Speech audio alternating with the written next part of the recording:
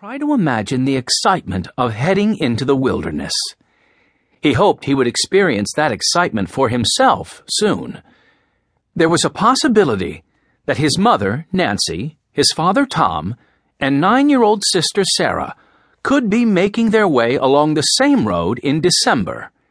This was not certain yet, but 7 days earlier, his father had ridden off to Indiana to see if he could locate a suitable plot of land for the family to settle on. Not that there was anything wrong with the farm they lived on in Hardin County, Kentucky. Abe liked the place. But there was a problem. A problem Abe knew about only because he had lain awake in his loft bed late one night and heard his father talking to a neighbor about it. His ears had pricked up as he heard his father's tone of voice. It was tired and defeated. Abe's father, Tom Lincoln, hardly ever sounded like that. He always had a funny story to tell or a song to sing. But not that night. The two men had talked in low voices about the problem of land ownership in Kentucky. Abe didn't understand all they said, but he was able to follow parts of the conversation. And even to a young boy, the situation seemed unfair. Tom Lincoln owned 3 farms in Kentucky, none of them large, but each of them big enough to make a living from. But now, lawyers were saying he didn't exactly own the farms. It was all because of a law stating that when a person bought land in Kentucky, he had to survey it himself and determine where the boundaries were. The law caused problems from the start. Some people simply lied about the boundaries of their property when they had their title deeds prepared, saying they had paid for land they knew belonged to their neighbors.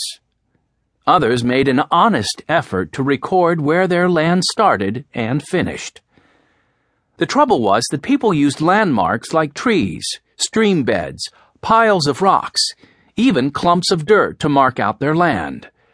But over time, these markers could change. A tree would topple, or a flood would force a stream bed to flow in a different path. To make matters worse, most landowners in Kentucky, like Abe's father, could not read or write. To draw up the title deed for their land, they hired a clerk. Unfortunately, these clerks worked fast and often made careless mistakes, which an illiterate farmer had no way of detecting. As a result of these problems, oftentimes 3 or 4 men had title to the same piece of land. As Abe continued listening from the loft, he learned that the Middletons, a wealthy family from Philadelphia, were taking advantage of the confusing situation. The Middletons claimed they had a title to the Lincoln farm at Knob Creek, as well as the 9 other farms neighboring it. This totaled 10,000 acres of land, and the Middletons were determined to take the land from its current owners. They hired important lawyers from back east to make sure they got what they wanted. Hard-working, illiterate men like Tom Lincoln and his neighbors were no match for such an onslaught of fancy lawyers. They had no money to hire lawyers to defend their right of ownership, and so were about to lose the land they had paid for with hard-earned money. It was then that Abe had first heard his father talk about heading north into Indiana Territory. As bitter as his father sounded, Abe knew of one reason why his parents would be glad to leave Kentucky. When Kentucky had been admitted to the Union in 1792, it was declared a slave state. Slaves did most of the hard labor in the area, and during the past 10 years, more and more slaves had been brought in to work the land.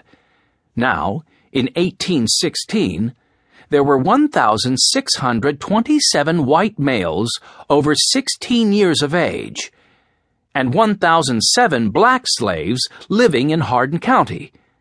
Having so many slaves in the county made it difficult for uneducated white men to find work. Most of the farmers dispossessed of their land had no choice but to pack up and move on.